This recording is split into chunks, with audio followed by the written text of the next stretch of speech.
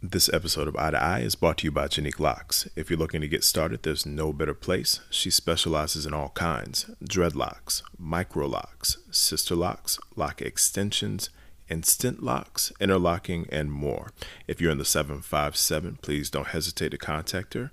You can find her on Instagram at Janique Locks. That's GENIQUELOCS, Janique Locks. Or you can find her at her website, JaniqueLocks.com. Janique Locks, where locks are envied. All right, let's go ahead and start this podcast, man. We here at Eye to Eye would like to issue a statement of apology. On our last episode, episode 57, in a conversation concerning Dave Ramsey and his senior leadership team, we highlighted the fact that one of those team members was involved in an illicit affair that ultimately led to their divorce, yet they somehow got to keep their job, which was significant in contrast to another individual who was employed by the company, yet she was let go after informing them that she was pregnant, though she was not married. While these events are indeed true, I, Jordan, made an assumptive statement concerning that team member and how they were most likely Caucasian, which was not the case.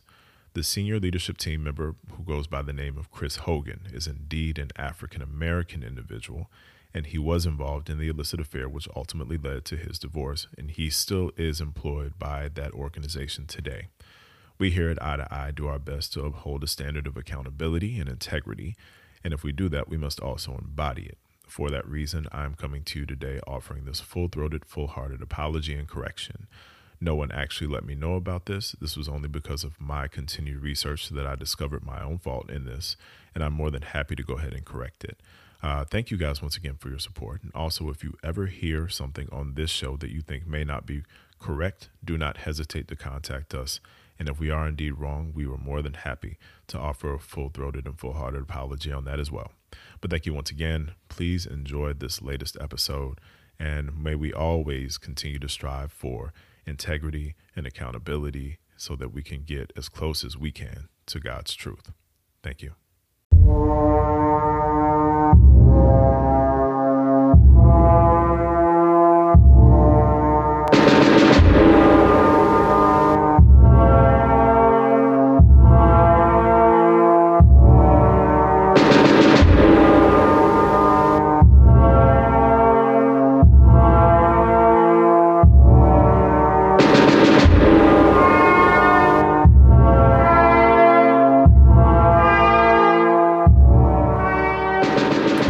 As love was in the air this past Sunday, hopefully for people that worked out, and if it didn't, well, we're not going to console you. Sorry, just not how that works over here. Nope. But welcome. I just feel like there are going to be some petty drops whenever I do this from here on out. I'm find something to do. You know, it's part of the process, I guess. So nothing's changing? Yeah. Well, before it was still tied to like the welcome stuff. Y'all tried to punk me on my Vader stuff. I'm still just not doing it because you're not worthy. But yeah, that's how that's going to work. And again, ladies and gentlemen, welcome to the latest and greatest episode of Eye to Eye. Short for Inspired to Inspire. The podcast is all about being open, honest, and real, having questions about life. And did I say haven't? Yo, you know what happened? Seriously, this is going to be funny. So I keep thinking about how you say you would never get it right when you did it. And I was thinking that as I was saying what I was just saying. And for the first time, I messed up. Yeah. So there's that. So you know what? Now that I've said that out loud, we'll just keep going. The conversation about life and faith. And as always, we are willing to slow down. Make sure I don't mess up.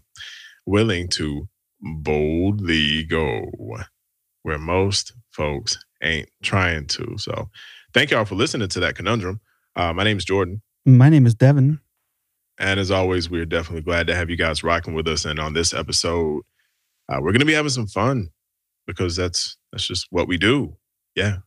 But, before that, first and foremost, Dev, how you doing, man? I'm doing just fine. My wallet is not any lighter. I've been married nearly 20 years. It'll be 20 years this year. Valentine's Day is not a thing that is celebrated in our household. Jamie and I both roll our eyes at it. So, yeah, don't have to spend money on anything. Don't have to wait 3 hours to eat at like an Olive Garden. Oof. Yeah, it's pretty good. So I'm feeling great because I feel bad for the poor suckers who still have to do this. So, Wow. yeah. Wow. How about you?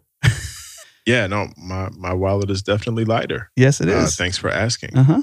Jerk, I know that you asked that intentionally because, yeah, you're a jerk. Yeah, and I'm fully informed on why your wallet's lighter, and yeah, so. But I'm sure that your wife and extended family are happy about that lightness in the wallet, so that's good. Yeah, 100%. Because sometimes you do things for the people you care about. Oh, see, this is an easy thing to volley back to you. One of the big reasons that we both think Valentine's Day is a sham is because we simply do nice things for each other all year long. Don't need some silly Hallmark reminder of a holiday to spend money on cards and flowers and candy. So, Hey, don't need to do that. listen, you act like that's not my MO. I mean, come on, let's get serious. I do it because there's also that other thing, happy wife, happy life. So what happens is you're not a statistic. Congratulations. Guess what? There are thousands to probably millions of men out there in this great nation and beyond who just want to keep their wife happy. And it just so happens that they will probably appreciate a gift on Valentine's Day. Way to go, you. I'm actually empathetic to this whole thing because I used to be much more staunch in that stance, although I did say it pretty convincingly. But the way I feel about it, we do not celebrate it, but I can understand why other people do. And I also understand that, most men were not properly raised by their mama to treat their wives like Valentine's Day is every day. And so it's a good time for them to be reminded of how they should be treating their wives or girlfriends or whatever it may be. And it's nice for those special someones to be treated that way at least once a year. So I can understand why it does exist. Is that better? No, because the minute you said at least once a year, I'm just like, well, then dang it. Have you They met probably shouldn't men? be together. Have you met men before? There's plenty of men who only do stuff I like know, once a year. But listen, Doc, and this is why we pray for, I'm not going to go into the tangent about this. This is why 60% of all marriages end in divorce. But if you really are doing something for your wife just once a year, and please, that means that you're probably not doing something for their birthdays. Christmas is probably out of the picture. Well, maybe they're Jehovah's Witness, and so they don't celebrate birthdays and Christmas, but Valentine's Day, maybe that's a loophole for Jehovah's Witness. I don't know. Dude, this is eye to eye. How many people listening to this show are Jehovah's Witnesses? For real. I have no idea. Hopefully plenty. I want to reach everybody, Jordan. don't want to let you down. But Does that ain't the Spotify case. Spotify have stats for that? Nah, that ain't the case, my G. I'm sorry. Okay. Oh, Lord. Look, man, we got a document. What's going on? What are we talking about here? I know that it's a certain month. It's the shortest month of the year, if I recall, Jesus. which just feels like it's just a backhanded compliment to be like, hey, everyone who's supposed to remember the history of Black people, let's do it over 28 days. But guess what? Every 4 years, you'll get an extra day to do it. So I actually wanted to, because we were going to talk about that, I wanted to lead off with White People Wonder for the week. So Jordan, under a normal Black History Month, as a white individual, what would you recommend I focus on learning about Black history, some things that maybe I don't already know?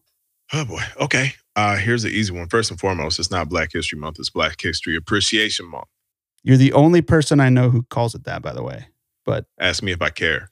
I know you don't. I'm just saying that it's a weird correction when you're the only one, but that's fine. That's fine. But that's what it means to me, because Black history is American history. And really, the thing that I would probably encourage people to do now, especially in light of 2020 and everything else, is, begin to kind of dig and actually look at the actual history of Black history. It's awesome that we get to hear about George Washington Carver and Marian Anderson, and everybody knows about MLK and, Malcolm X, whatever the case may be. But, last year, people found out about Black Wall Street for the first time. Yes. They found out about things like sundown towns. Mm-hmm. They found out about a whole bunch of stuff, that they probably did not know before.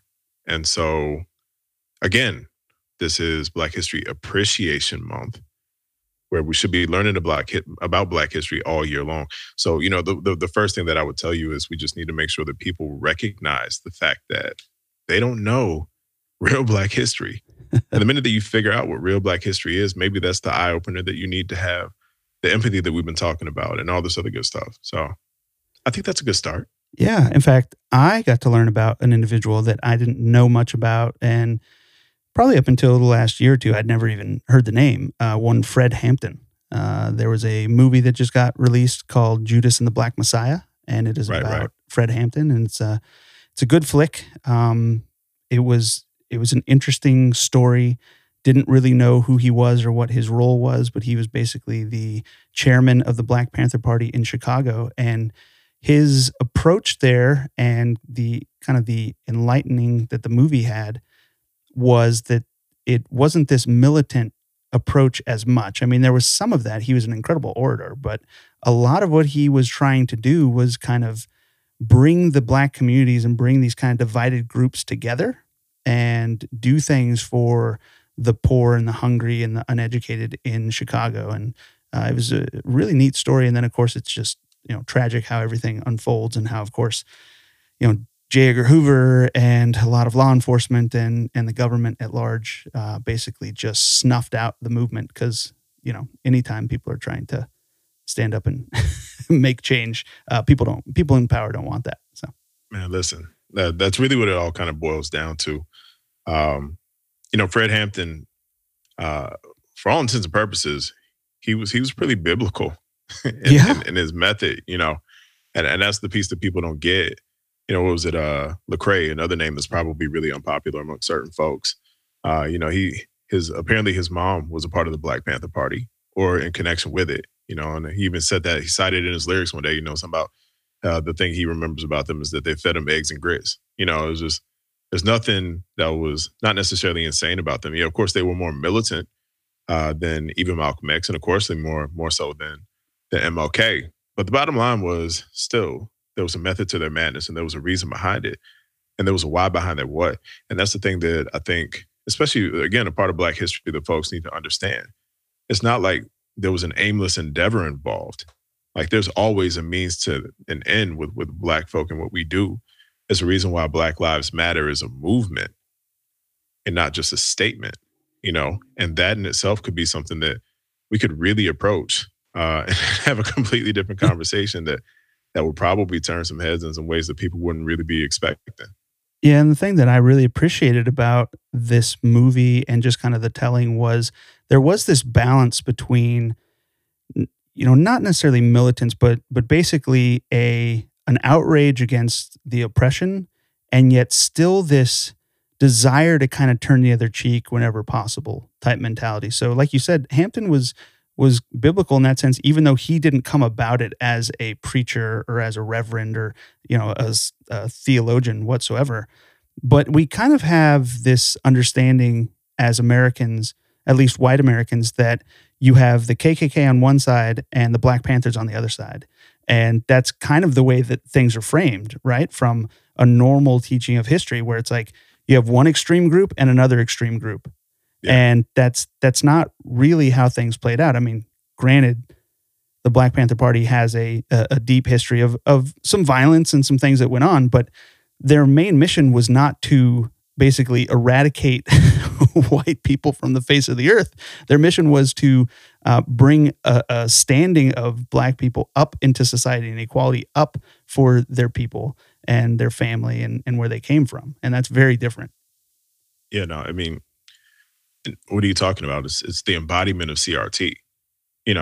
That's really what they were. That's really what they were all about. Right. Except, they weren't.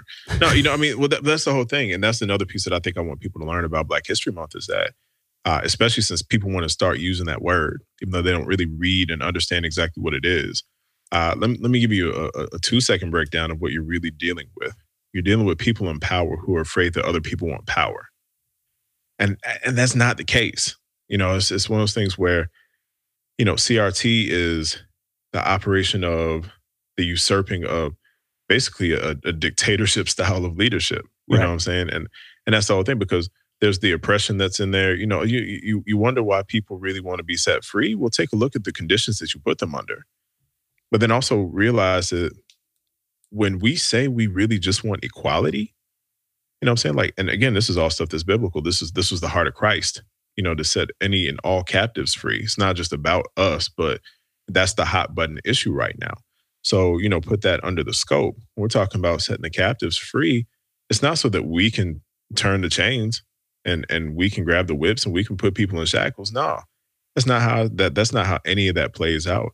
We simply wanted to make sure, like mind in what Christ had for us, everybody has equal footing and everybody has a chance to really experience that kind of happiness, man. So I mean, in short, all I'm saying is for Black History Month, I want y'all to understand why I tell certain people to miss me with that when they come at me with the nonsense, man, because that's really all it is.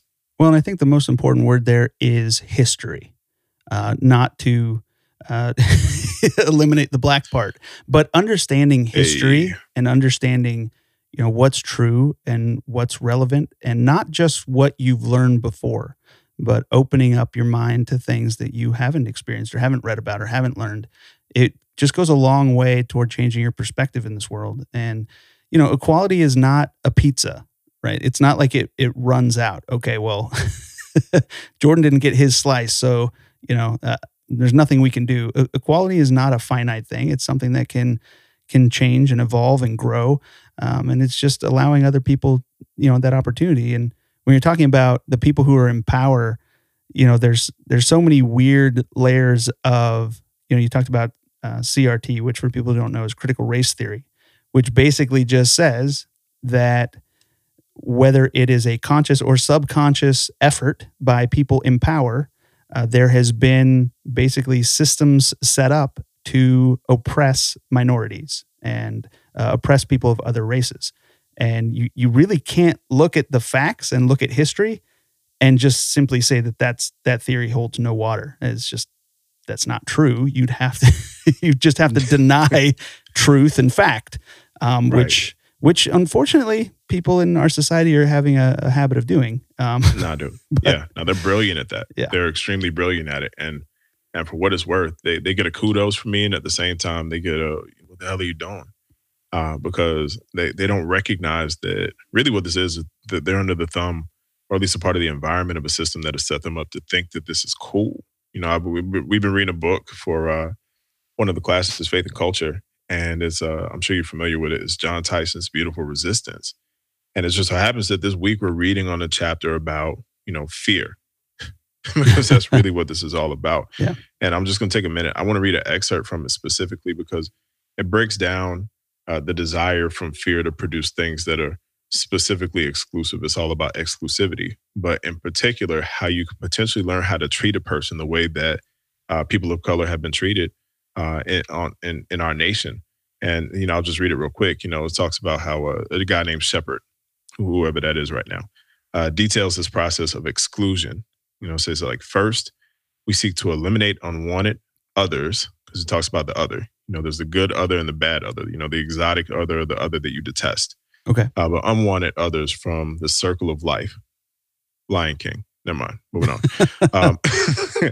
Either through legislation or violence. If we can't remove them, we seek to assimilate others. And we're going to talk about that in a bit when we talk about that whole church piece. To make them like one, or to make them like ourselves, so that we don't have to live with undesired difference.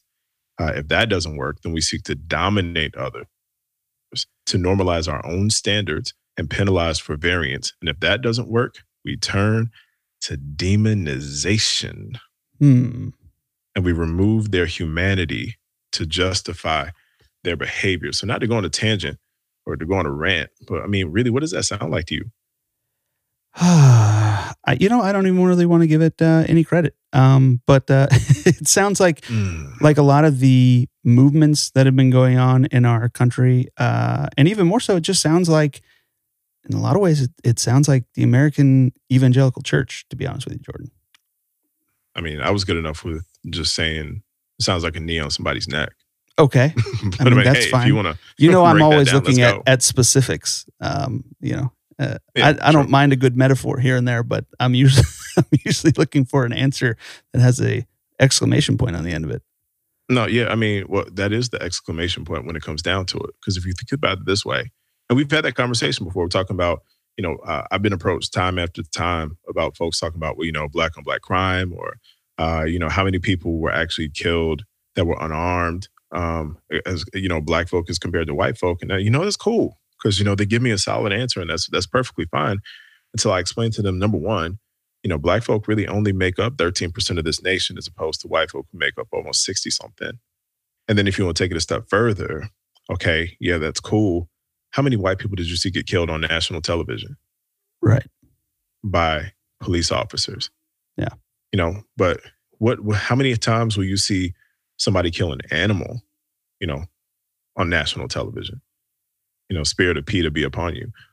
This is the real deal, though. Yeah. It is. It is. Yeah. And this is Black history.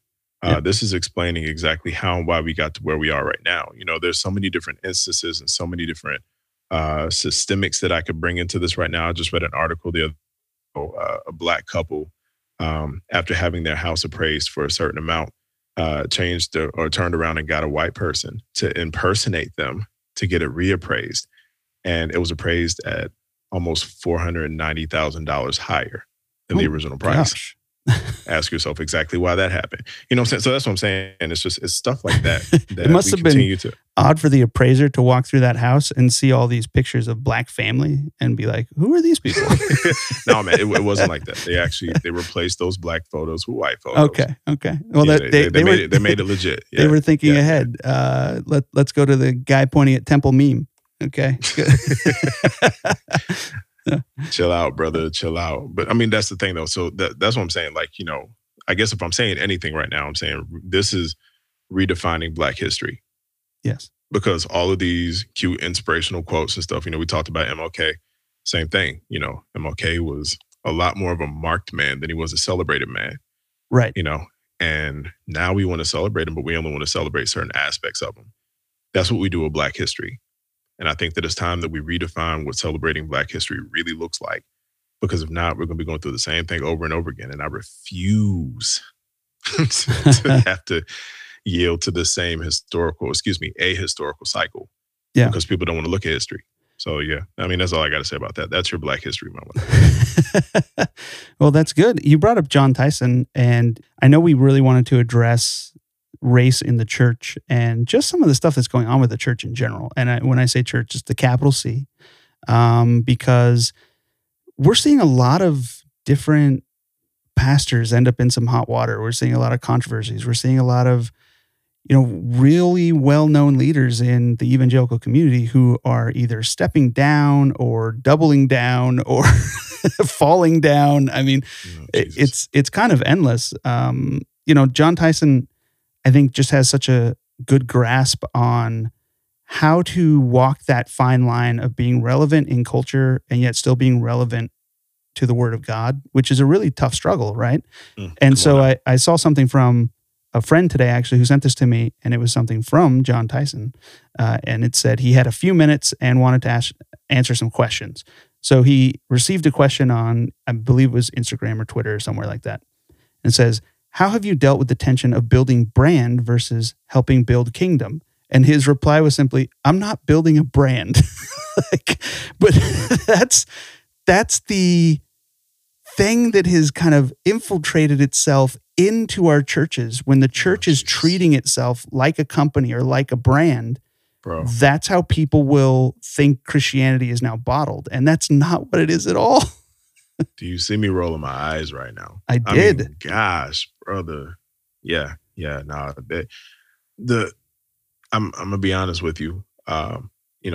Even in our world, that has happened before. And I just remember, I won't name names. And if somebody decides that they want to feel offended by it, feel free to come talk to me. It wasn't our church specifically, but somebody in our church one day was at a rehearsal, and my wife happened to be present. And this is why it really kind of took me to my point, because you don't mess with my wife. But anyway, so They were trying to do things a certain way, and this one individual decided that was not the way it was supposed to be done.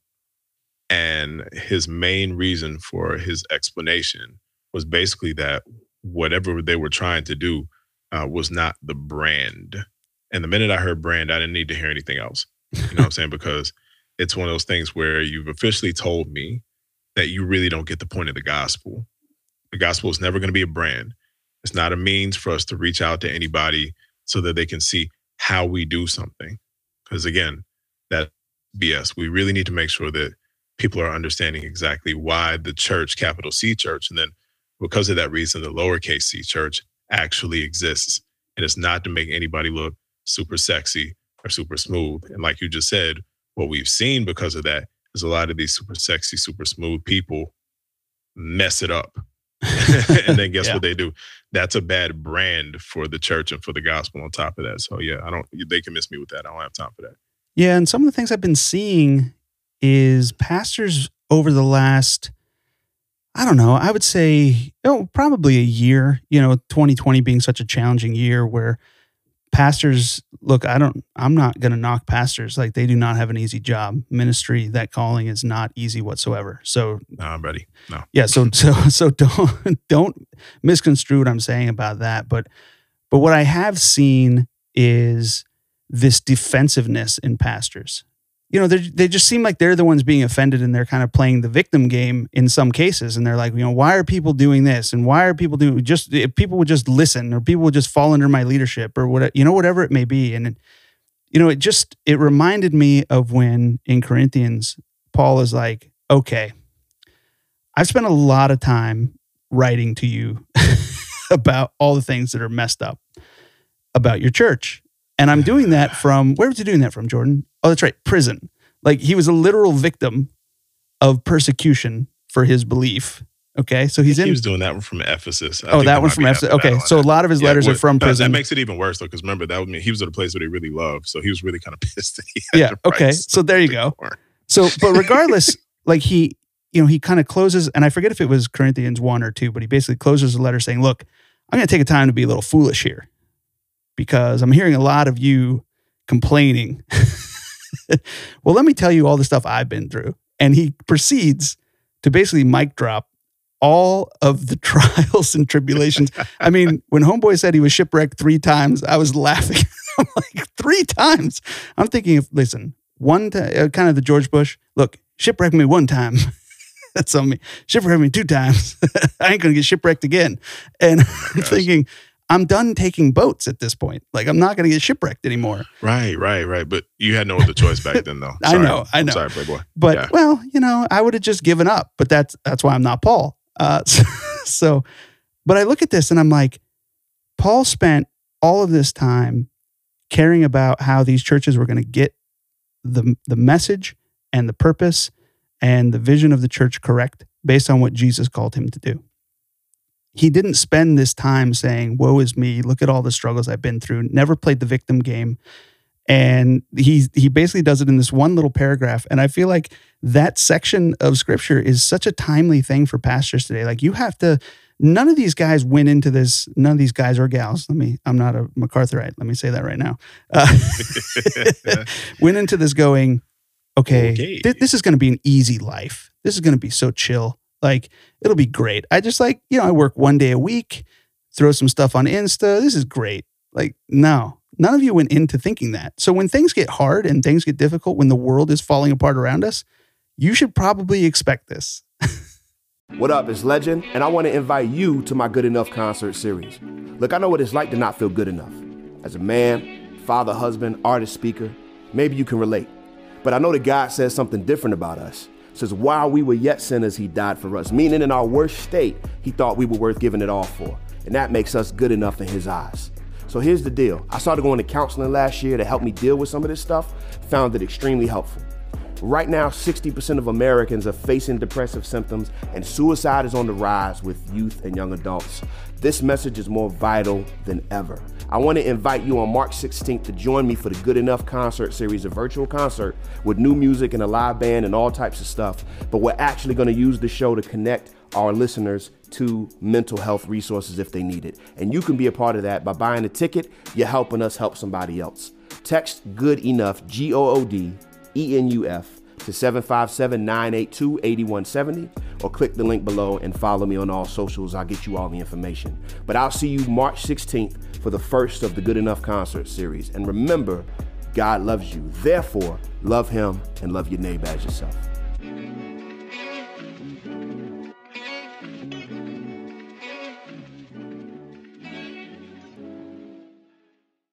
The link for Legend's Good Enough concert series can be found in the show notes. Hey, what's good, Eye to Eye fam? This is Jordan. Yo, I wanted to tell y'all about a new deal the podcast is doing. Welcome to the all-new Scan In FB podcast community. That's right, we're on Facebook, y'all, and we're giving you the opportunity to get up close and personal with Dev, the team, and me. You'll have a potential say on topics and content with our brand new mailbag, opportunities to connect and do a one-on-one with the team. Also, FB Live, very special, nah, you didn't go there, episodes with exclusive content. That's right, it's only for people in the community. There'll be chances to win prizes, connect with others in the Scan In community, and so much more. All you got to do is go to Facebook, hit the search tab, and type in I I, I know we're still doing the most, but what can you do? I-2-I, the Scan In, a podcast community, and follow the details. Be an even bigger part of what it means to boldly go where most folks ain't trying to. Just our way of saying thanks, and let's get next level. Join us and become a part of the community, y'all. Scan In. Peace.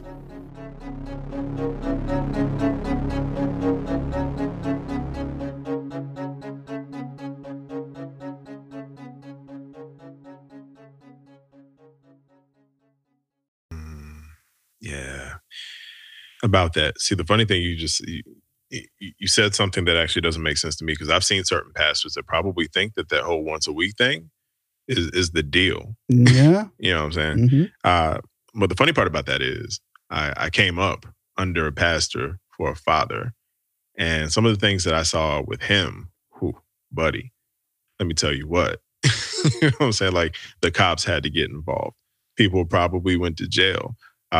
People said stuff that was ridiculous. You know, I know people that were a part of my dad's church, you know, vast majority Caucasian church, that told me that they were excited that he was their pastor and that they were pretty much accepting of Black people. Not that they were always, because after that, they told me that now we can all focus on looking down upon the gays and the immigrants. So, you know, Yes. it's one of those pieces where, for me, you know, that kind of stuff doesn't fly. But, you know, this is really what I think about those pastors. And I love them. I love all the pastors, because you got a thankless job, period, at the end. I intend to be a pastor one day, so I definitely feel you on that. But here's where I got to hold you accountable, my G. The big issue that I see with that at this particular point in time is that they forsake the understandable presentation of what ministry and mission is supposed to be about in the Bible. And most of that falls upon the heels of witnessing what we get to see as Jesus's last words to us, you know, because the red letters are life. You know, they are authority of Scripture. And the last things that he says to us are to go forth, to go out, and that you'll get this Holy Spirit so that you can be witnesses when you go out. The problem with ministry today in the United States of America is that too many people are expecting, or they're doing everything that they can with marketing and branding to try and get people to come in. And you wonder why the church in the United States of America is hemorrhaging today. We don't wonder if we actually dig into it and take a look at it. But people aren't digging into it, is what I'm saying. No. And to me, I think one of the big issues that's going on here is that pastor has become synonymous with evangelist, and the Bible's clear about those being separate gifts. It's not to say that you don't have both, but a pastor really is somebody who's helping people who are trying to, now they've been saved and now they're trying to live that most Christ-like life, right? That's the people who are holding people accountable, the people doing the work in the trenches. The evangelist is not doing that. The evangelist is a little bit of the rock star, but they're also the ones now who maybe they have to travel around, or they don't really have control over an actual church, like, because that's not really their calling. But, when you can have your cake and eat it too, a lot of pastors will do that. And what we're starting to see is that model is starting to crack, right? And we're seeing among various groups. I mean, the most recent, I'll just bring up Hillsong just because it's the most recent, but we're seeing that this pastor / evangelist method is causing these people to crack, where they do not balance this ability correctly. And they're spending way more time being the popular rock star than they are being the pastor. And yet they still go by title of pastor. And, we just found out that Brian Houston is now apparently stepping down from leading Hillsong. I mean, it's one of the largest churches that I know of. I mean, globally, they have a pretty substantial reach. I'm not sure of many other churches in the evangelical world that have a reach quite that large, but that leads us to kind of where does the church go from here? As these older pastors, Jordan, as they start to age and start to step down, who are they leaving the keys to the car to, do you think?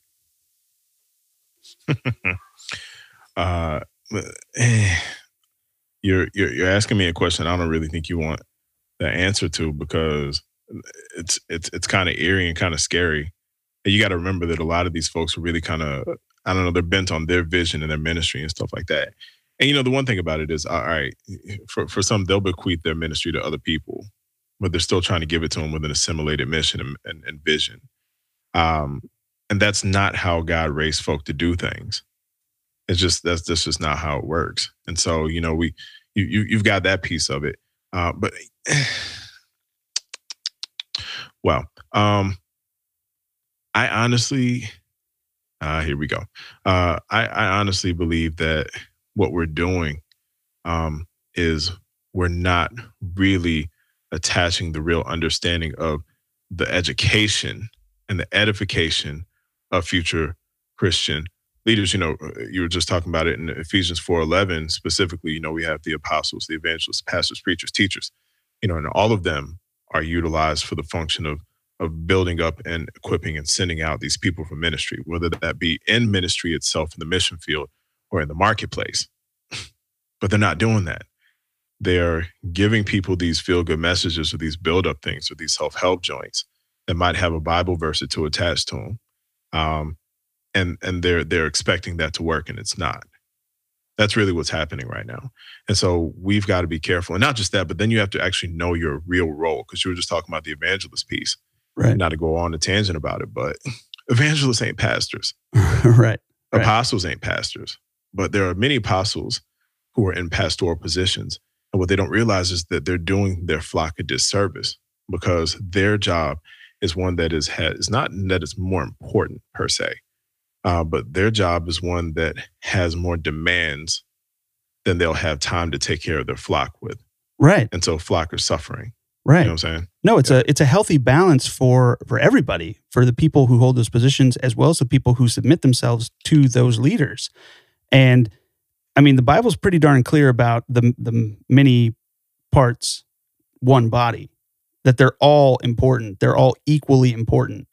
And unfortunately, much like how business has kind of, taken over, how capitalism takes over, the people who are always treated better are the salespeople, right? Because they're the ones who are bringing in the money. They're bringing in the revenue. So the evangelist bringing in the people, that's always considered to be the most important. But, in a lot of ways, like, that doesn't exist if you don't have the customer service, who's basically your pastor, right? Like if you don't have the good customer service, then you can bring in all the new people you want to, but what good does that do? Like, salvation is not just a statistic, right? Salvation is meant to get people started on a path to a kingdom mindset, a kingdom purpose, to becoming actual Christians and followers of Christ. And, I hear a lot about vision and, how that pertains to the church. And listen, I'm a vision dude. Like, I think that's important.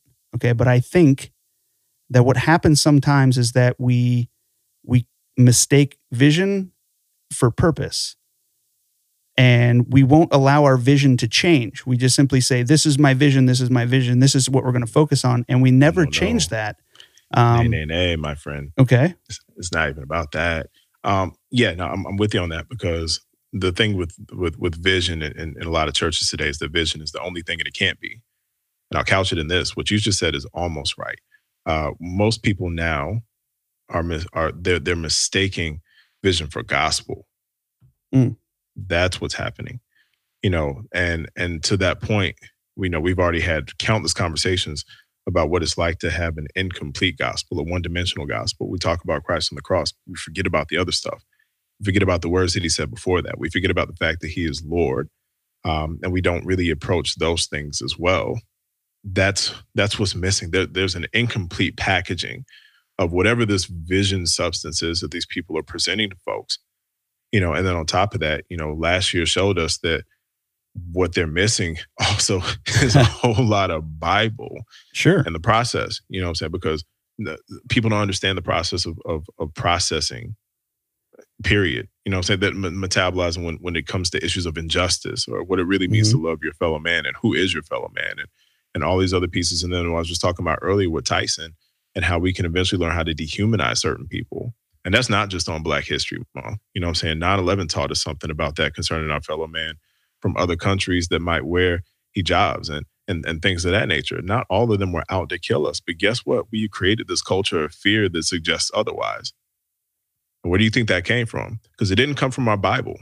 No.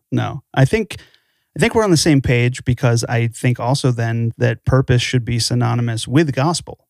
True. Like, our purpose should be gospel. And vision is not synonymous with purpose and gospel. Vision is a leadership element of foreseeing how you're going to achieve the purpose. But the fact is that circumstances change, and that means vision changes. Like, even if you go through the great leaders throughout the Bible or throughout history, nobody's given one vision and then they never get another one. That's not how it works, right? Like, it is, man. It is 100%. It's the recycling of the vision. That's really what it is. No, I got nothing. Yeah, I know. Yeah. And it's like, I don't understand this, where we can't have, a vision for our life now. Like, my wife and I talk about this, because at the beginning of each year, we kind of talk about what does the vision for our family look like. And the fact is that our view changes, right? Our elevation changes. Sometimes we're higher up the mountain. Sometimes we're lower. Sometimes we're in a cloudy season. Sometimes it's bright and sunny. That means our vision is constantly changing. And so you're just shrouded right now, because you got to learn how to feed them kids. That's right. But guess what? Different. Guess what? That's a new income for you. But the purpose doesn't change. The purpose stays the same. The vision is how to execute the purpose. And I think sometimes we just get stagnant. I've seen too many churches and church leaders been saying the same things my entire life, the same steps to follow. And it's not to say that those steps won't get you the right place, but sometimes those steps don't work for everybody. And, the purpose needs to be, I think the purpose is important. The reason why Christ came was so that we could have a personal relationship with God. And if we're going to have a personal relationship, that means that we have very unique ways of reaching God and achieving our own purpose. And so I think just trying to do this cookie cutter vision all of the time, I don't think that's it. It's not. I think it has a strong suit. It's always really, really good at galvanizing to a certain extent. And that's necessary, but at the same time, what it says, it's going to sound like a broken record, but I do not care. There's a recycling that happens. And that recycling can get old on folks. I'll be honest with you, not just our church, and I'm not putting anybody on blast, but there are times where I've gone to certain, and I can hear the same message twice. Mm-hmm. And I'm nobody's pastor, so I'm not coming to anybody for that. And I get it. This is a different season. It's a different kind of ministry. People get busy, but when we're always talking about having fresh revelation from God, what I'm saying? Because everybody's always talking about. It's my favorite thing in all the white evangelical prayers that I've heard. Where I love the repetitive nature of it, and just Lord, just give us fresh vision, Lord, fresh. Okay, it's cool, but after a while, when I see the same thing over and over again, I think that the prayer for fresh vision is kind of falling on deaf ears. And I think the reason why, though, is because they're not seeking for anything different. Yeah. And I mean, that's going to be really, really unpopular for some of my people to hear, but I need them to understand that and let them know that I love them. But guess what? And then you wonder why. The very definition of insanity is doing the same thing over and over again and expecting a different result, my friend. Yeah. Especially when our nation is hemorrhaging Christians from the evangelical or even from the mainline denominational spheres, man. Like what are you expecting? Because you've done the same thing over and over again. And I'm sorry, but tradition needs to be broken by truth. Period. The end. Yeah, and I've probably said it on this show before. If I haven't, then I've said it in my personal life with people. I truly believe that this revival that a lot of churches feel is coming has to start with the church. The church has to find some sort of revival in its own people so that it can now look attractive again and reach other people. And I think that that's only going to come with a renewed revelation, a renewed relevance of how to actually enter the culture and have an impact on the culture and the way things are going. And you can't use old vision for that. You just can't. But you also can't compromise. Sorry. No. Just the back of square one thing. Well, yeah, but it doesn't, a fresh vision doesn't eliminate lasting wisdom. True. It just simply changes course. I mean, look, the model for reaching people before the railroad existed had to be different than it is now with planes. Like it's just a fact of life. Like that's just how it works. And so you have to allow for the circumstances and the perspectives and the tools. You have to allow for those things to change. I mean, look at how many churches adopted very different models through COVID. Well, yeah because it changed. You couldn't have people in buildings anymore. So you had to make a change. But, we should be forward thinking as Christians. What's amazing about the Bible to me, Jordan, and you'll probably agree, is that, you talked about you can go to churches and you can hear the same message, multiple times. But what's crazy about the Bible is this book has existed for thousands of years. Okay. It maybe has not existed in the form that we know of it today for thousands of years, but it's been a very, very long time. And yet it is the most studied book. It is the most read book. It is the most widely purchased book, the most widely owned book. And every time you read it, Jordan, can you go over the same things that you've gone over and feel like there's something new to be said, something new to be taken away? Of course, because it's the living word of God. So you can absolutely use an old message and still find ways for it to be relevant and speak into the time that you're speaking in now. Yeah, no, I see no lies there. I think the big piece in that right now, though, is that, it's, let's just get all the way in trouble. And, because I've got plenty of friends that are pastors and this might ping on them as well. One of the biggest pieces, I think, concerning this whole conundrum of ours is just the simple fact that, talking about recycling and things of that nature. I don't think it's recycling sometimes. I think sometimes it's really just the breaches of the limits of what certain pastors and leaders have, and that they've reached capacity and they can't go any further. They can't go beyond their margin, or they're limited in their knowledge because they don't take the time to seek God more. Ultimately, this is what I really feel. Some of the pastors that I seek to emulate, not necessarily idolize, one of the things I know about them is that when I've listened to them have real conversations to people about, unquote, do it, one of the biggest things that I always note is that something back to scripture on a consistent basis. And something about some of the other pastors that I know is that sometimes when they run out of stuff, they haven't been in their Bibles, and they'll tell me. It's been a thing for them. So, I think for me and I think for us, one of the things that we just have to continue to remember, and it's the broken record of all broken records. Yeah, I know. Wifey's up there singing it out right now. She's God bless those speakers that I got for Valentine's Day. She just makes our show sound better. Let's be honest. I mean, honestly, yeah. By the way, VOF, check it out on Netflix. My wife is up there. It's beautiful. Give the people the full name, Jordan. They don't know what an acronym is. Give the people the full name. Give her a plug. They know it. Voices of Fire, but still. Okay. The Jehovah's Witness who listen to our show don't know what it means. Well, all they have to do is just go VOF. Sure, it's Urban Dictionary probably says something totally different. Chill out. Yeah, let that be a thing too. I'm not even going to look because, whatever. But seriously, no. I mean, at the end of the day, this is the infrastructure of what works, and this is the infrastructure of what doesn't work. How much time are you really seeking God? Yeah. Matthew 6:33, seek ye first. Yeah. His kingdom and his righteousness, and all these things will be added unto you. And qualitative growth has been sustained from that each and every time that I've witnessed it. That's all I got to say. And it just goes back to the balance that we're talking about. Like if you're a teaching or speaking pastor and you're spending the vast majority of your week in pastoral care positions where you are, helping people who have cancer, or helping people who are addicted, or, ministering to people who are lost, and you don't have the time to seek God and get that fresh word, then, it's easy to feel like, shoot, man, what else am I supposed to be doing here? Like it's easy to look at that and feel like this is criticism. But it's not. This is about encouragement and accountability, because my heart breaks for what I see going on in the church. It's not a judgment thing. And I'm not a pastor, so I'm not even saying that I know everything that's going on. I've been in long relationships with various pastors. I've been very close to pastors, so I know how difficult that life can be.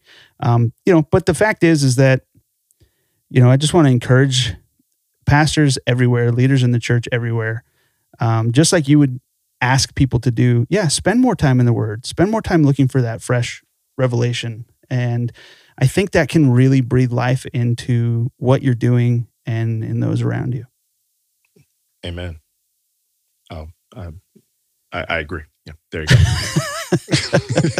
It's always nice when Jordan just goes, I agree. It's like, okay, good. Because, again, because we got to be encouraging. I get it, But again, we're redefining stuff and redefining the inspiration of how that works. I'm not going to disagree with you with that. It's a thing. But no, when I did that interview with Swang, one of the things that always gets me is how much even leaders that have been in it for 10, 20, 30 years don't sit down and really just go through the Bible and just go through the motion of really reading it and getting stuff out of it. Yeah.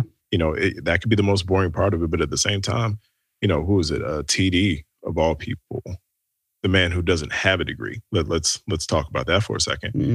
He looks at the word and he just stares at it.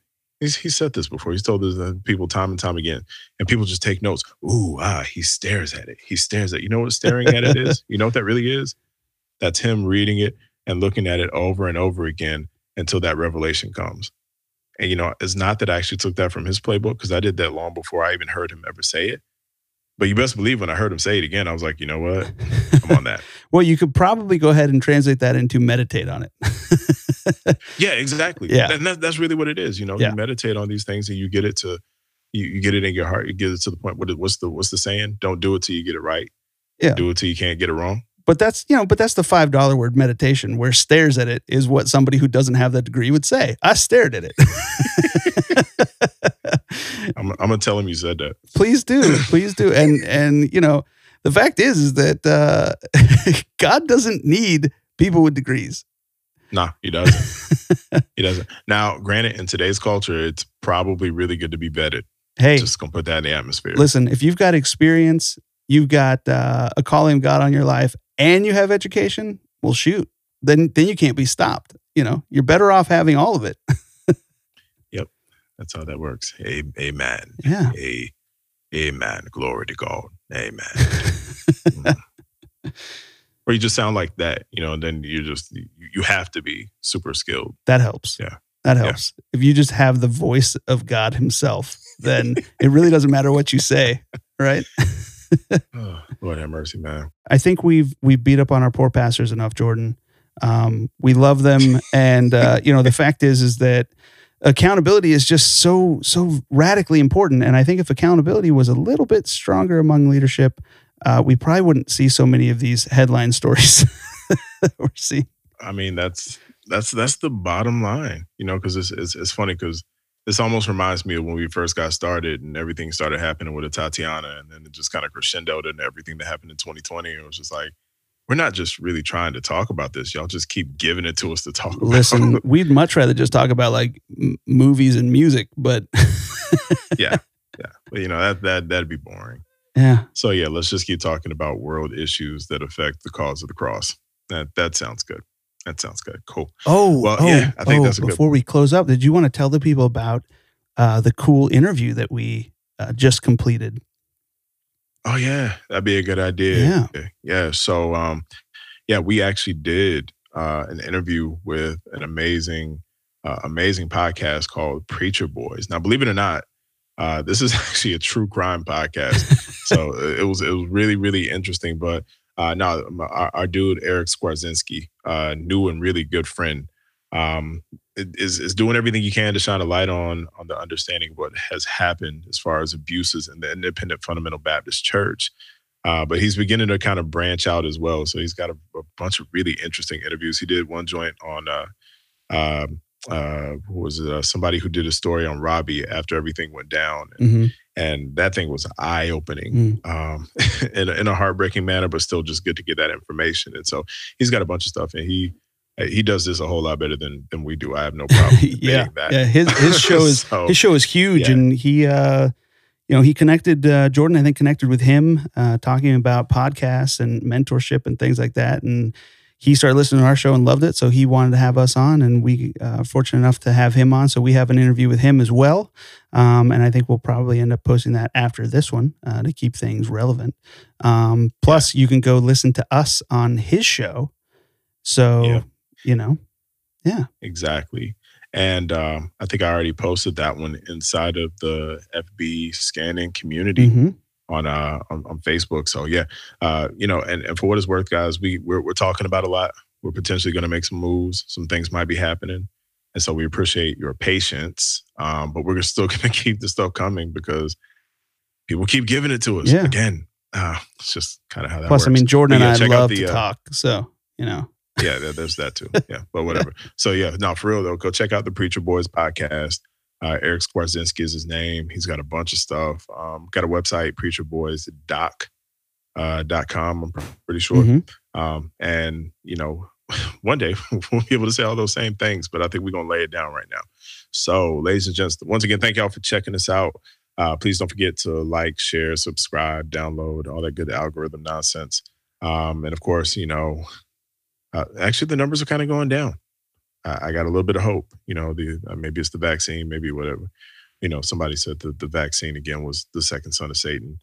But nonetheless, at least just wash your hands. Who was Satan's first son? Just for the uninitiated, I didn't know he was having kids. Furbies. Furbies. Wow. Yeah, that's what my boy Josh used. It was like, my original favorite white boy. But okay. It was just so entertaining. I just went with it. I guess that makes sense because not very diabolical, but that's the whole Prince of Deception thing. So yep. Okay. Yep, exactly. I think that's probably what it was too. So okay, we're not going with that. Please don't utilize that conspiracy theory, and please don't listen to what we're saying right now. Thank you once again for tuning in to Eye to Eye, and of course, as always, please remember to be inspired to inspire because that is what the inspired one does. I'm Jordan. I am Devin. And we will holler at you next time. Y'all stay safe. Yeah. Don't forget to say wash your hands. Wash your hands. Yeah, my bad. I know. I mean, I'd already told him wear your mask, and so I was just assuming that you followed up with that. But well, we started talking about Furbies. We did. I'm sorry. Yeah. No, I'm sorry because I just shouldn't have said it, but whatever, it was there. So, all right, folks. Yeah, for real. We'll catch you next time. Peace.